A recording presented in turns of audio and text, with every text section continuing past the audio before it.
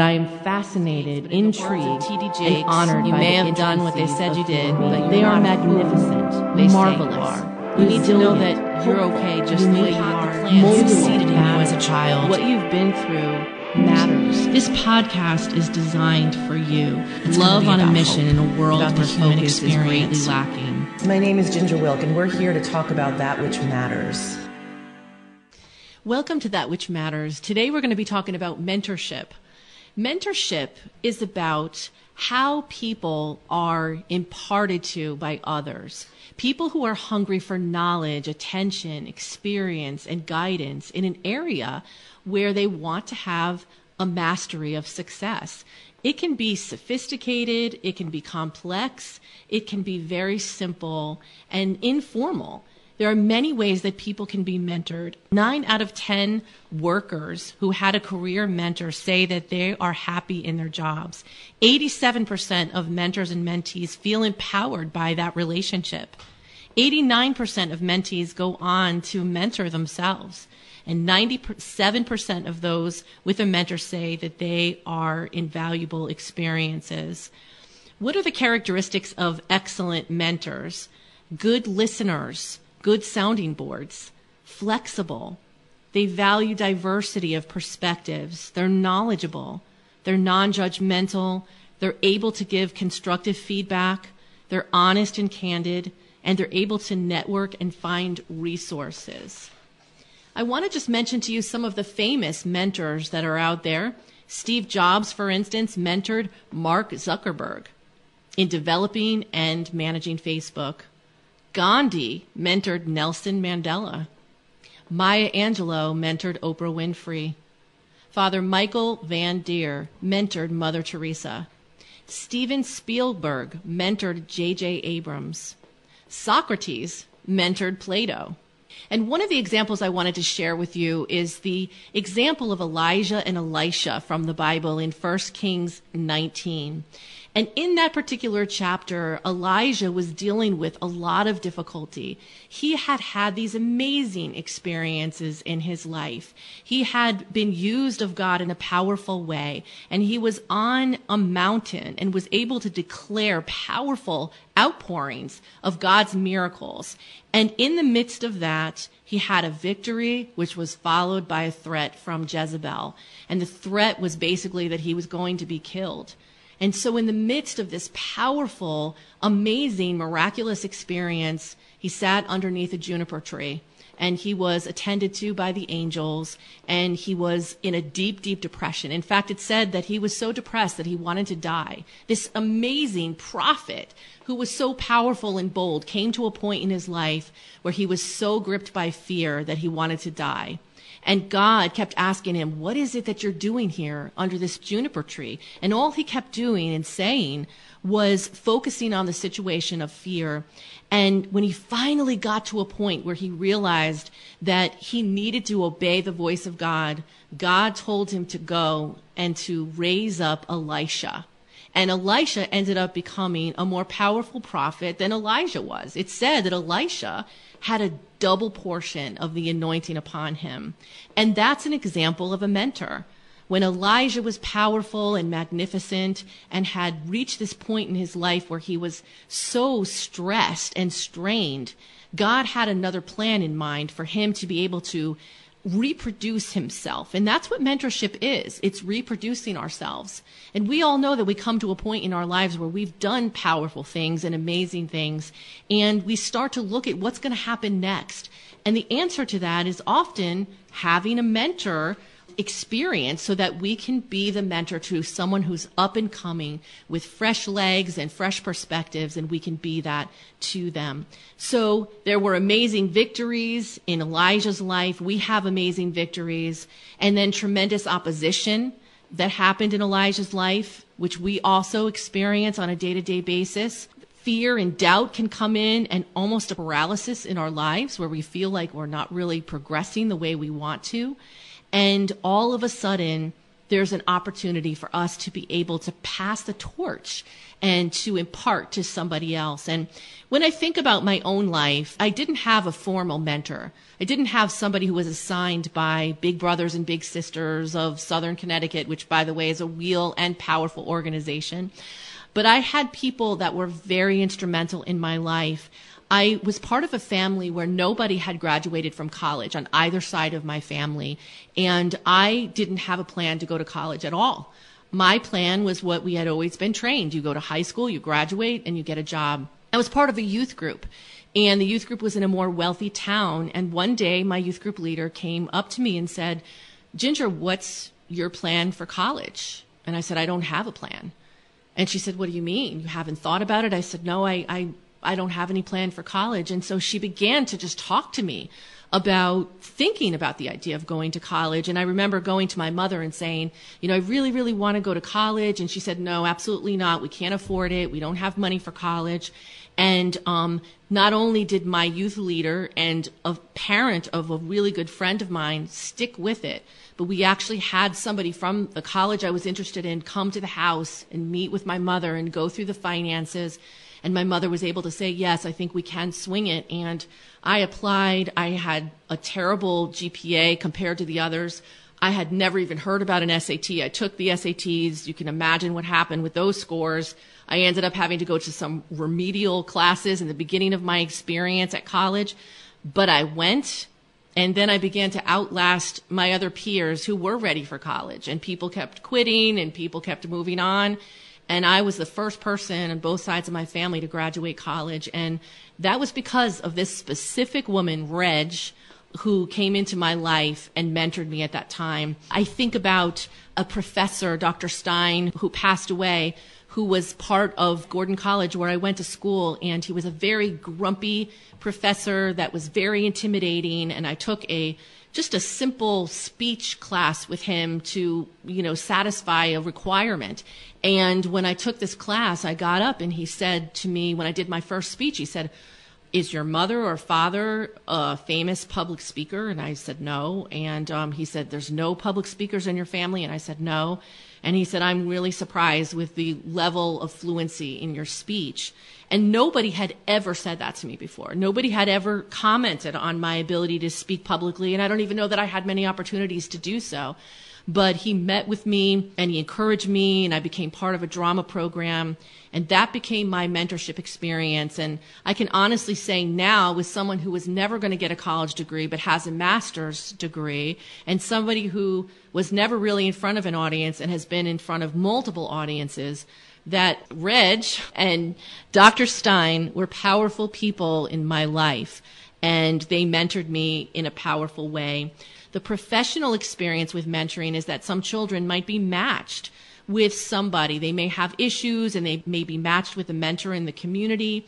I was part of the Amachi program where Dr. Reverend Wilson Good basically developed a program for mentorship over children who were impacted by their parents being incarcerated. And Amachi stands for Who Knows What God Has Brought Us Through This Child. Basically, it's an African name that declares something over a baby. Who knows what God is going to do with this child? And there's so many people out there that nobody's asking that question. Nobody's looking at that child or that adult even and saying, "I wonder what God is going to do with this person." And that's what a mentor can do, is they can see that. What is it that God had intended for this person? What was the purpose of this child being born? And let's try to draw it out of them. And so there are many, many people that have become involved in nonprofits and so forth in really trying to be matched with children that are otherwise being overlooked or neglected, or maybe they just don't have enough support around them. And it's really powerful. And I remember that at one point in my experience with working with young incarcerated females, I would work to get them matched with somebody in the community that would go into the prison and meet with them.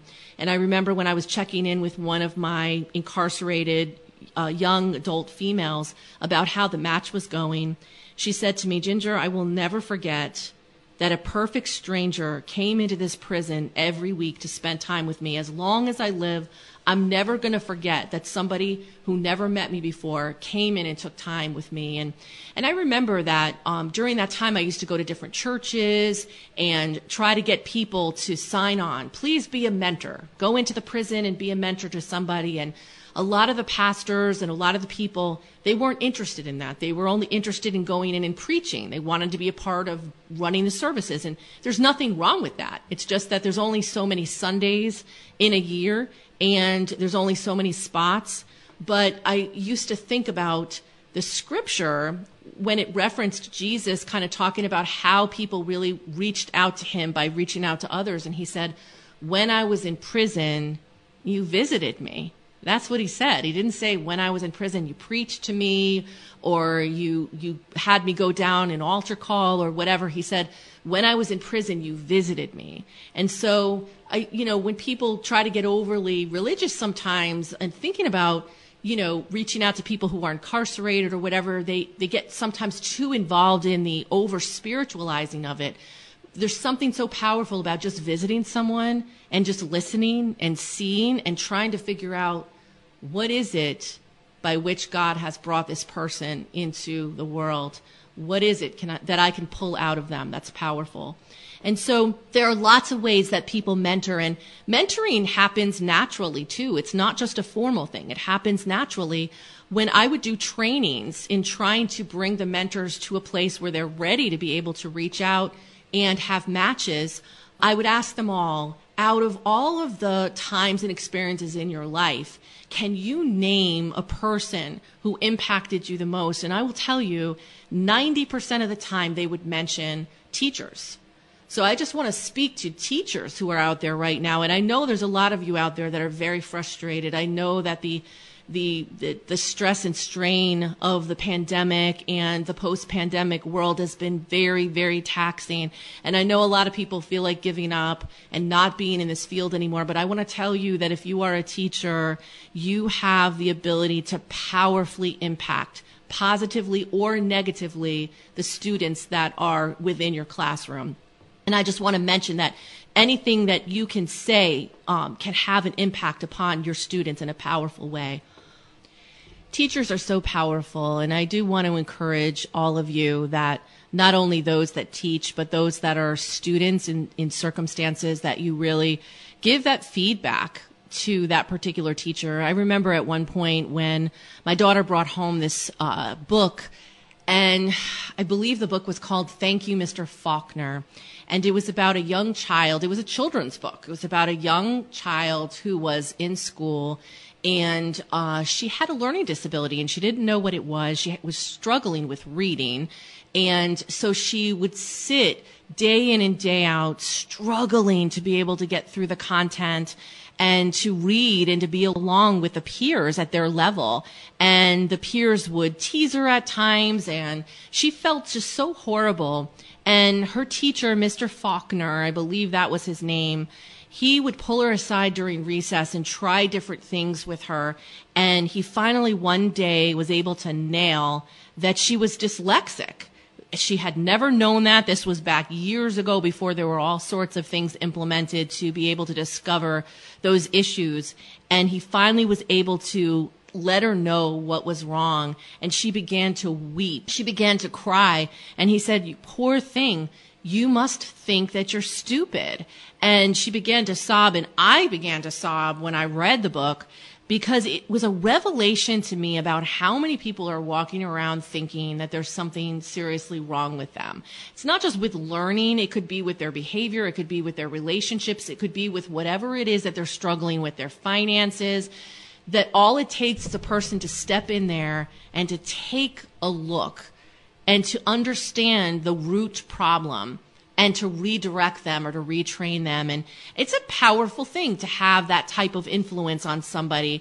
And I think about coaches have the ability to do that. They have the ability to really help a person to advance in athletics, or they have the ability to verbally abuse and make people feel horrible and discourage them and cause them to deal with all sorts of verbal attacks that are unnecessary. Youth leaders in churches and religious groups and communities have the power to step in there and just really do amazing things for the kids that they impart to, troop leaders, parents of friends. That's one thing that I've always loved to be able to do, is to just be there, not only for my children, but for their friends. They may not always have the type of nurturance that our family provides, and other families have things that we don't. I remember that there was a time when my daughter was going into doing some consulting, and it was all sorts of really complicated tax structure and developing a business. And my husband and myself sat down and we talked about it, and we were like, this is over our heads. And we got my brother-in-law involved, and my brother-in-law helped her and sat down with her and mentored her through the whole experience. And I thought to myself, it's so amazing, that whole concept of it takes a village to, really train up a child and help a child to be able to understand that we have limitations as parents, we have limitations as people, even within our realm of where we work and what we do, we have limitations, and we need to be able to understand that it takes other people to step in there and to impart to the people that we're training up or that we're supervising. I was thinking about you, and I want you to think for a minute about your own experience of somebody who mentored you. I want you to think back to when you were a child and you were in the formidable years, when you were in elementary school, age 6 through age 12, during that particular time, and even junior high, and then move it forward in your life. I want you to think about that person, because I know there's somebody that's there that you may have long forgotten, who was powerful in your life and who noticed you. And I want you to think about what you gained from it. What was it that they gave you that made you think about them so many years later? Was it a word of encouragement? Was it just a pat on the shoulder? Was it an opportunity that they gave you? Was it relief from some bad situation? Or was it like that example of Mr. Falker, who was able to identify a learning difficulty? Have you ever considered thanking them, finding them if they're still alive, if they're still living, and just thanking them for what they did, acknowledging that they were powerful in your life? And I want you to think about, what did they see in you that others didn't? I'm reminded of a biblical story of Hagar, who was Abraham's, basically, she was like the maid in their house. And at one point, Abraham and Sarah were trying to have children, and they couldn't have children. And what happened was Hagar ended up sleeping with Abraham. It was his idea. It was a bad idea, but it happened. And she had a son, and it became a mess. And at one point, Hagar just ran away. She brought her son and she just ran away. And God met her in that desert and encouraged her in that desert and spoke a blessing over her son and over her life, even though she was just lost in every possible way. And after that, she named that spot the God who sees me. And that's what a mentor is. It's somebody who sees us when other people don't. I was thinking about a time when I was in elementary school. I think it was about 3rd or 4th grade. And I had a science teacher, Mr. Baxter, who I just thought was the greatest person. And he never really said much to me. But he knew that I was bullied, and he knew that kids had been mean to me. And he also noticed that I would often be around basically the lab animals. I think they were rats, which I don't like to think about that now, but back then I loved them. Charcoal and Snowflake, the rats that were in the science room. And he noticed that. And he came up to me at the very first vacation that the school was experiencing, maybe Thanksgiving or Christmas. And he said, Ginger, he said, I wanted to know if you would like to take the rats home for the week and feed them and take care of them. And I was so excited about it. And I remember thinking, why did he pick me? I mean, out of all the other kids, and they all have much better grades than me, or many of them did. But he picked me then, and he picked me again, and he picked me again. And it wasn't until years later that I thought about the fact that he did that because he saw me.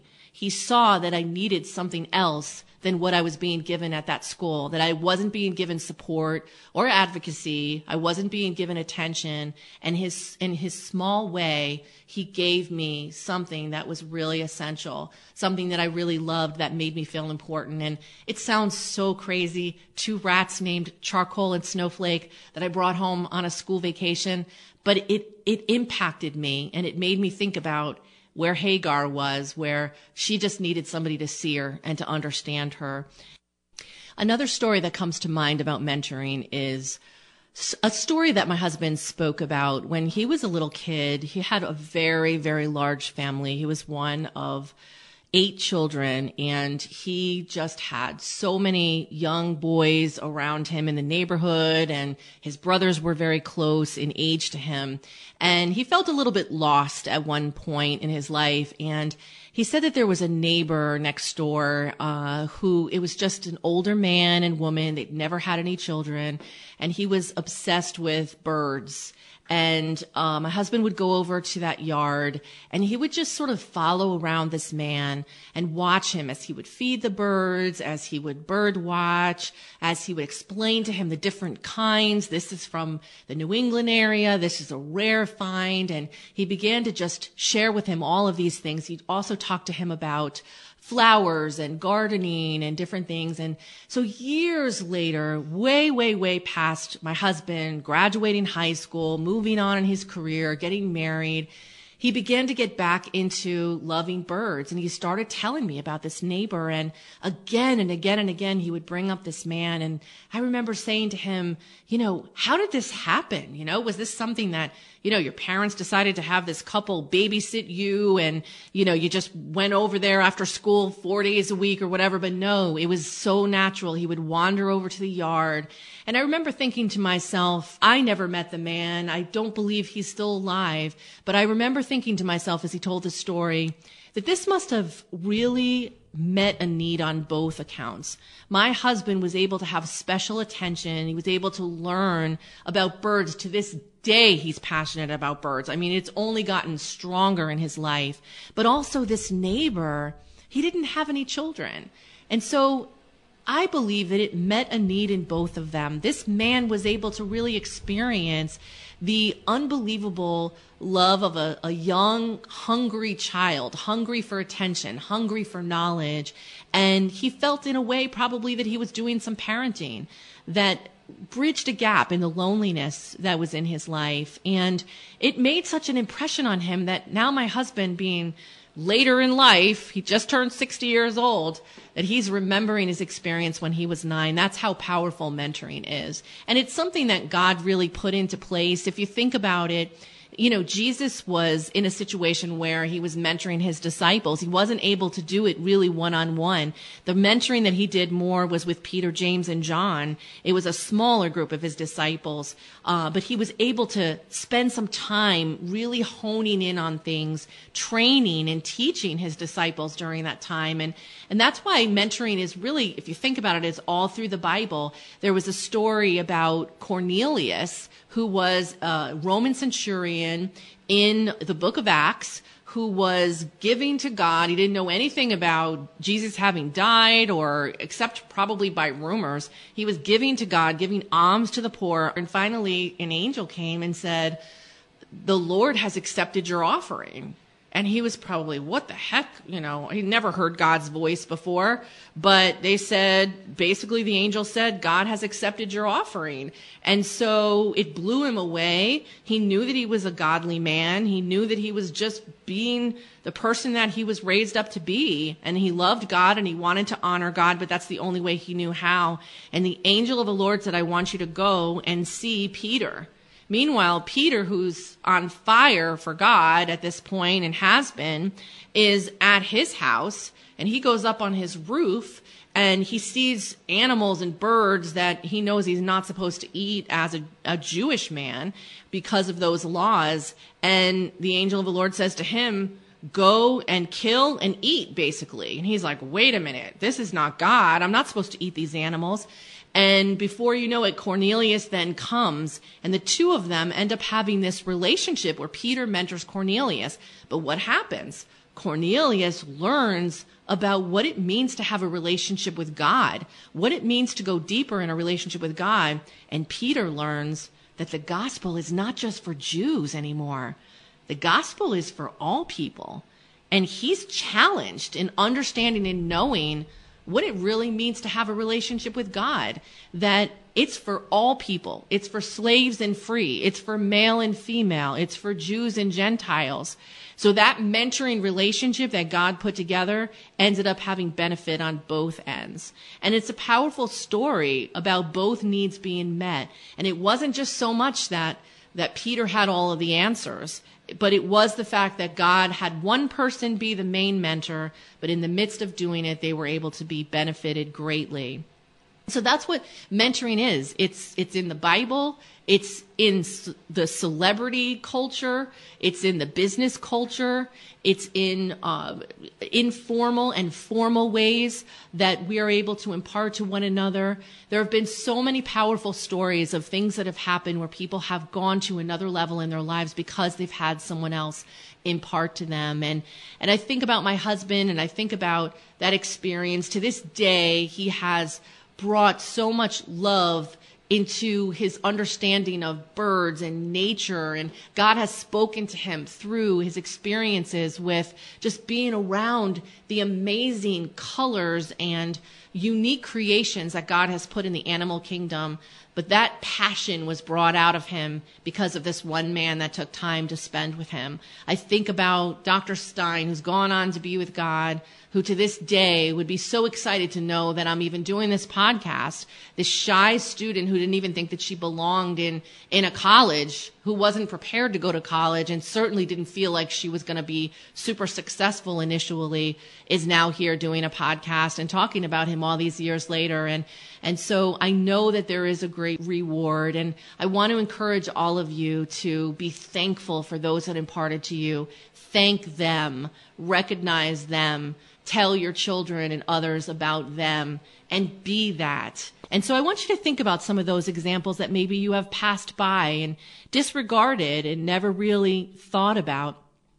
I want you to think about, do I need mentoring in something now? Is there an area in my life where I've just been stubborn, where I've been trying very hard to excel in this particular area, but I'm not doing well? And I need mentoring to not have pride, but to be able to reach out and ask somebody, you know what? I have no idea what I'm doing with this. Can you please help me? And to open up your heart, because that's the only way we're going to get to the places that we want to stretch to. You have to have people that are experts in wherever you're going to help to assist and walk you down that road. And also, can I mentor someone else? Can I maybe just stop thinking about sitting on the couch or hoarding all of the opportunities? Is there somebody that I can take under my wing? Is there somebody that I can impart to, that I can show the ropes in my life, that I can, at the end of my life, I can look back and say, I have duplicated myself. I have trained somebody and I have brought another person along, and I know that this person can continue the work that was started, because our dreams and goals should be bigger than our lifetime. If they're not, then they're not big enough. Our true goals and dreams should outlast us even when we pass away. And that means there's going to have to be people that can take those things and run with them when we're no longer doing it. So to think about mentoring someone else and to think about where we might be able to do that is a good challenge for all of us today. Some of the end quotes I want to give you is that this was by J. Lauren Norris, and it says, if you cannot see where you are going, ask someone who has been there before. And I love that. There are times when we know that there's a direction that we're going in. There's a place that we want to aspire to, and we don't necessarily know how to get there, but ask someone who's been there before. And also, if I have not seen it further, it is by standing on the shoulders of giants. That's Isaac Newton. If I have not seen it further, it is by standing on the shoulders of giants. Isaac Newton. And I just want to say that it's a powerful thing to impact another person's life. Don't ever give up on doing it. Don't ever give up on seeking it. We need each other, especially in these times that we're living in right now. We need one another. We need to trust. We need to impart. We need to open up our hands and our lives to people so that we can impart to them, because mentorship is something that is such a powerful force. In collaboration with IML Productions, this has been your host, Ginger Wilk, with That Which Matters. Thank you for listening.